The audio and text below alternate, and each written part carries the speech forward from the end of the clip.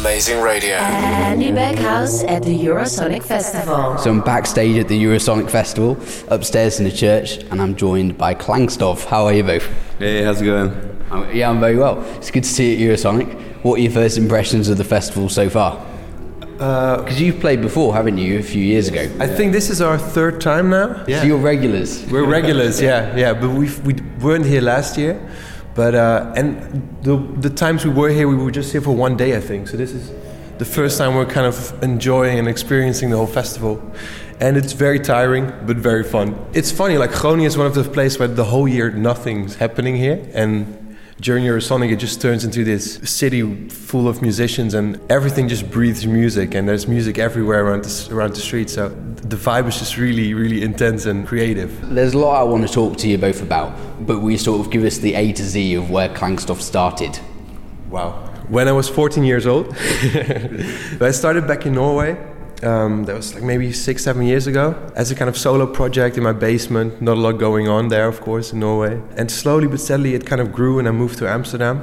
I've been in a band with Jobo, who also lived in Norway we were in a band for maybe 2 or 3 years, doing like indie rock music and that kind of stuff.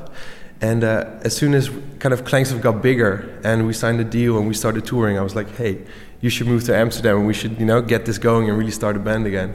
So I guess that's where we're at now, If we release one record, and we've been touring around the globe for 1.5 years, and now just slowly, starting to work on the second record. And a lot of the songs are kind of produced inside a computer, and I can't be drumming in my little apartment, It always evolves and it always sounds different depending on where you're actually writing it. Yeah, that's true. Like I was going through old press bios, working on a new one, and then I read like our first one for the first record, which is like very much like you're in Norway, right? You're written in alone on an island. Like, it was funny like how much the sound changed when you moved to Amsterdam, which is packed full of people everywhere, and like you really hear the urbanness sneak into the music, whilst for the first record, the loner vibe for sure. Yeah.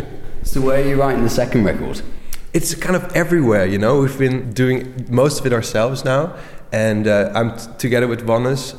It's just like some days he's in his apartment writing music, and he comes up with demos, and if we need drums, we go and rent a studio and record drums. But it's kind of all over the place, which I really like, because I think if you're tied to like one studio with the same gear all the time, and you don't want that, You want to look at the synthesizer and be like, I have no idea how this thing works. I have no idea what sounds come out of it, but let's record it, So what I find interesting is just always going to work with things you don't understand. That's kind of what makes it really interesting for me.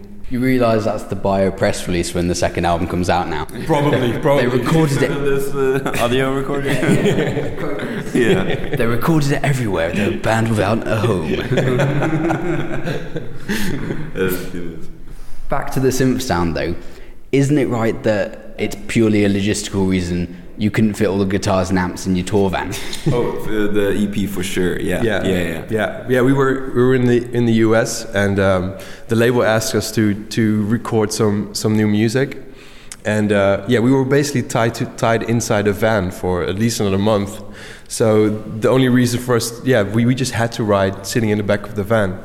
With no gear, so that kind of changes the sound. And I feel like a lot of the vocals on there as well is like, I remember just recording it with my iPhone, and actually putting that on the EP. So there's a lot of like things, very kind of lo-fi stuff in there that was just recorded straight from the iPhone, just because we couldn't mic up things and do it the proper way. Like the iPhone was just very genuine, and I was sleepy and I didn't want to wake the guys up, so I had to sing really quietly, and I just couldn't recreate that at home, So I was like, we just ended up putting it on there, like no one noticed. No one noticed.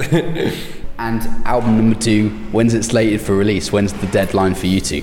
Song-wise, I think we're almost there. We're just kind of finishing it, and we got so much music. And the funny thing is, like, I think we've maybe written 60 songs over the course of 2018. And every time you got a new song, you're like, but this is way better than everything we've made before. So maybe we should start over again. But I think right now we're at the moment where we just want to pick out the 10 songs that we think are the most special and put an album together. Yeah. Right. But the problem is you're never finished, you know? Yeah. I think that's the horrible thing about being a musician and working on the record is that there's never really kind of a moment where we as musicians are like, now it's finished. That's usually like your manager has to say like, now the record has to come out. So but we're getting there. Yeah. Well, looking forward to it. Klangstof, great to meet you, Eurosonic. you. Thanks so Yeah. much. Thank you so much. Amazing radio.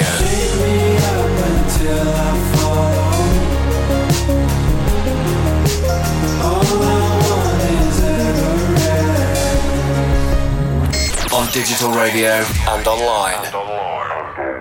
This is Amazing Radio.